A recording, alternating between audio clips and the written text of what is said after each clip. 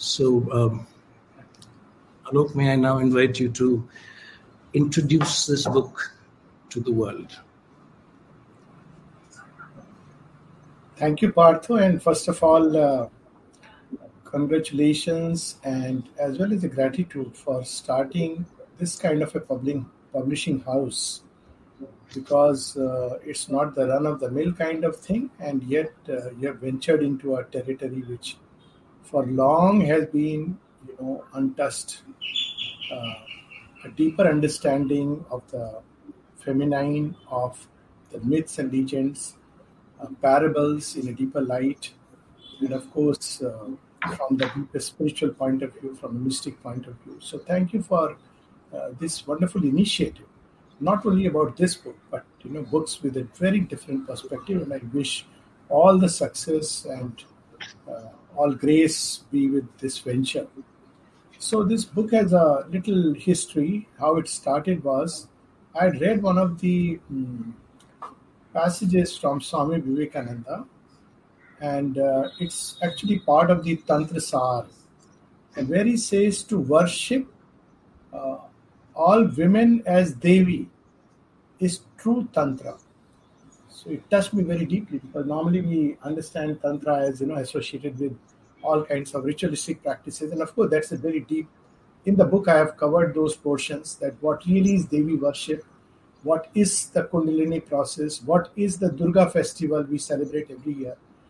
But this idea that Durga is, of course, those parts are there, and she is there as the goddess, the great goddess. But Durga is also the indwelling feminine, and I used to, during the course of my conversations, I have several times referred to this as a little anecdote, that when women enter, they are born, and when they enter the house after marriage in India, the usual refrain was that Lakshmi has come. When she's born, she's Lakshmi. And when she enters the house as a married woman, she's Lakshmi has come.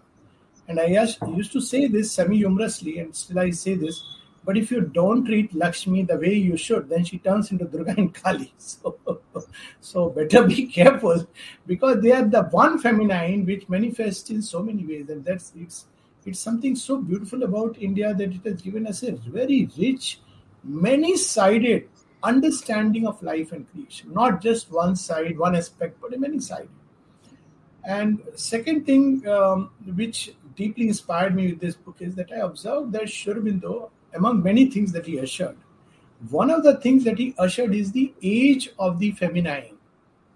So, while we know that there have been two approaches, the Vedantic and the Tantric, but it's the Vedanta which took precedence. So, the Purusha.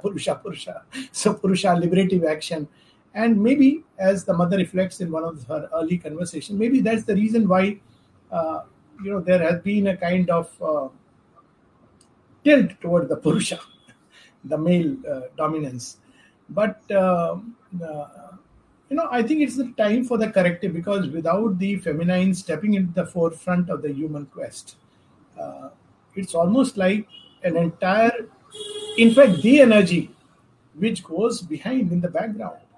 So I saw that Sri Aurobindo, among the many things he did, many wonderful things, we see that with regard to India, he established Durga as the soul of India. So we see first that it is the feminine which he brought into the forefront. And, this idea of India as motherland. So many countries are called as fatherland. So this idea was very, very beautiful. And then we see that in 1926, he places the mother in front to carry on the, supramental evolution, and he steps in the background.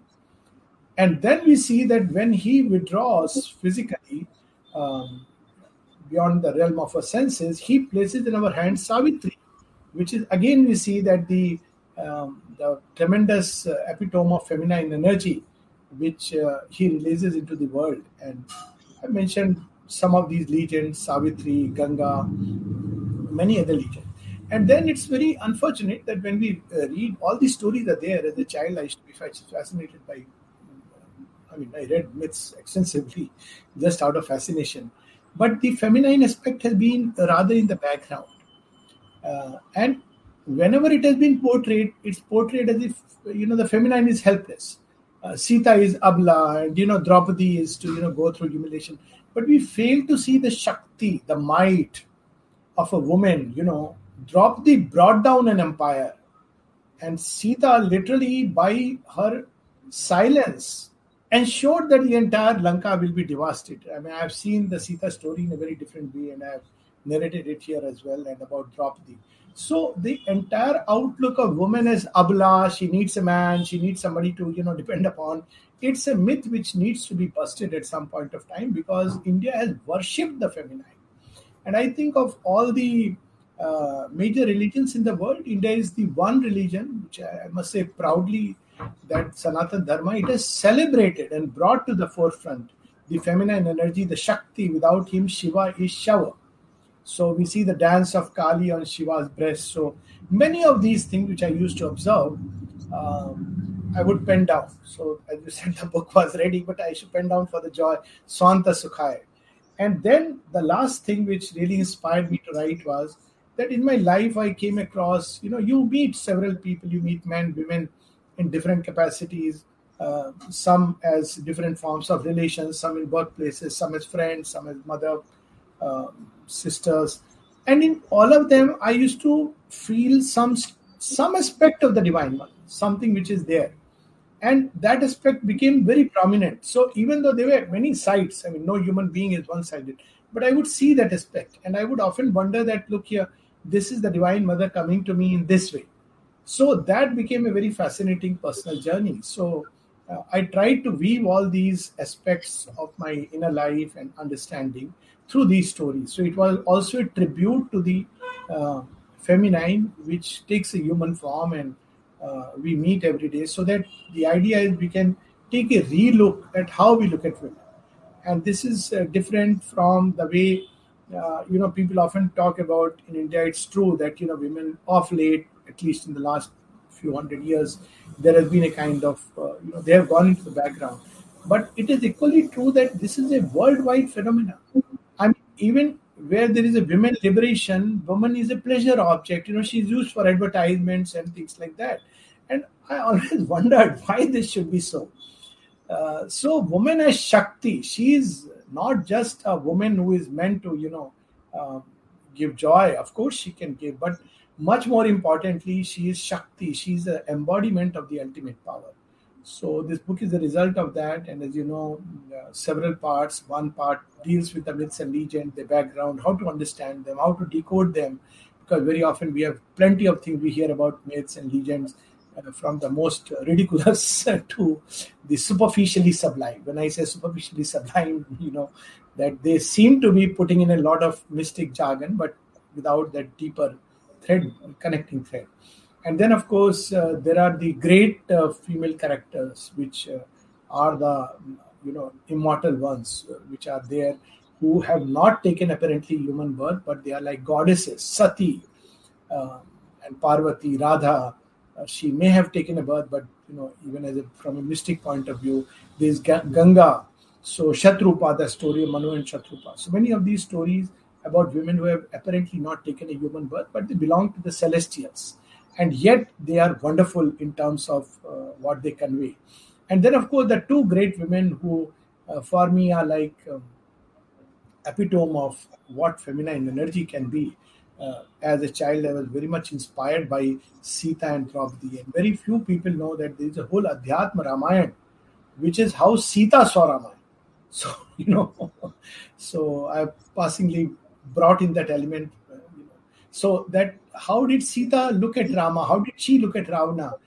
What was she doing when she went to Ashokvatika? So this is one part. And Draupadi, how she literally brought down an empire, just like we have some of these stories.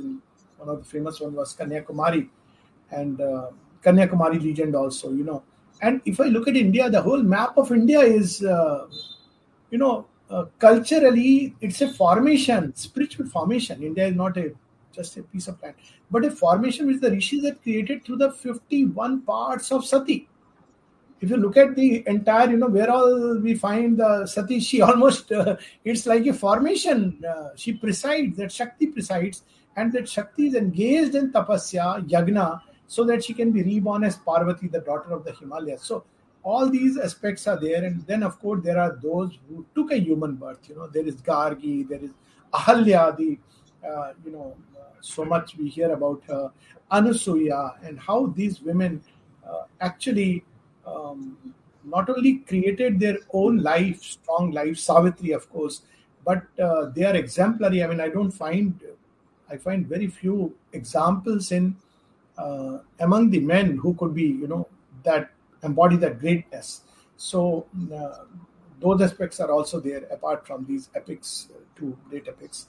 And at the end, the whole idea is to awaken us, inspire us to understand the feminine better, and this might tribute ultimately to the Divine Mother, to whom all that I can say is I owe everything. I mean, that's the simplest way to put it.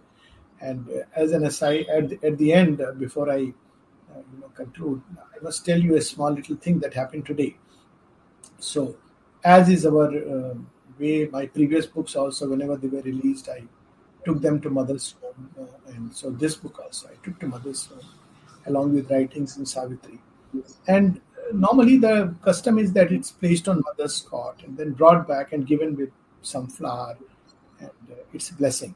That has happened to my books, earlier books, and also other people's books. So it's how it is done. Today, something inspired the person who was there, and she asked me, "Can I keep it in Mother's room permanently?" I said, "Can you?" Means it's a greatest blessing that I can ever imagine.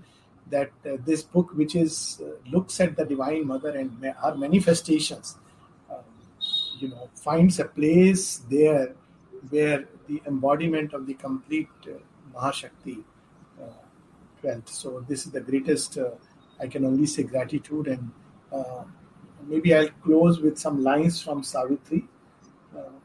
Can I get the book which is there? Savitri is there. No, Savitri. I'll just read a little passage which I love, where Sri Aurobindo reveals to us in a very powerful passage about the Divine Mother.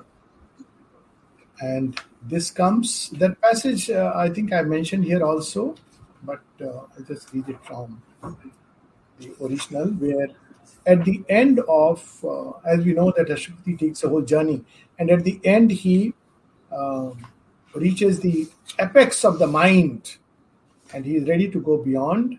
And at the apex of the mind, he discovers the Divine Mother as the World Mother, and he describes it thus: Kingdoms of the God and Godheads of the Greater Mind, page 276. But thought nor word can seize eternal truth. The whole world lives in a lonely ray of her sun.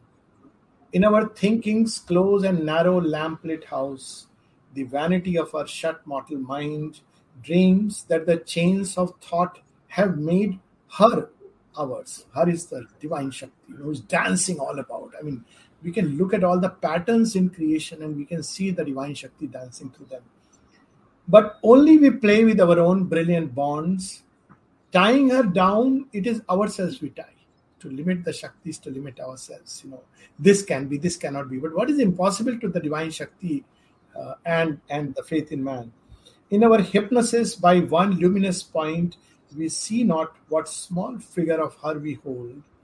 We feel not her inspiring boundlessness. We share not her immortal liberty.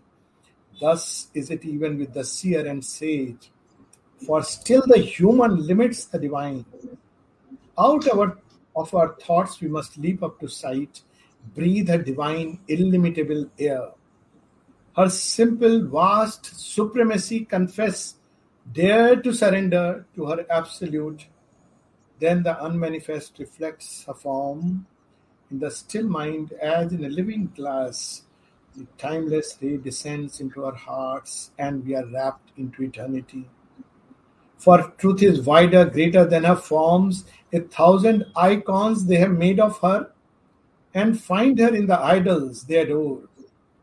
But she remains herself and infinite. So it's a tribute to the Divine Mother in a different way. And I think the coming of books like this, I'm sure many others. The very fact you have named your publishing house, I just noticed, as Kali Printers, the printing, blowing publishing house, and Kali Printers. So blue somehow reminded me also of Kali, because it reminds me of Shyama and Shyama, deep blue, and Kali Printers. So again, I saw that, as a happy coming together of events, that Kali is the divine mother who changes time. She's the Lord over Kala.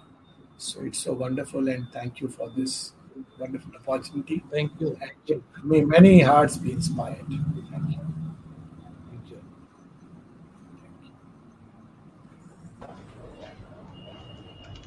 Thank you, Dr. Pandey and Partho, for this enriching discussion.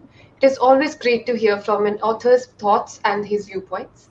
On behalf of Blue One Ink, I thank you once again for your gracious presence and time. And to all those who joined us virtually today, we hope you enjoyed the launch and discussion. Thank you for sparing time on a Sunday evening.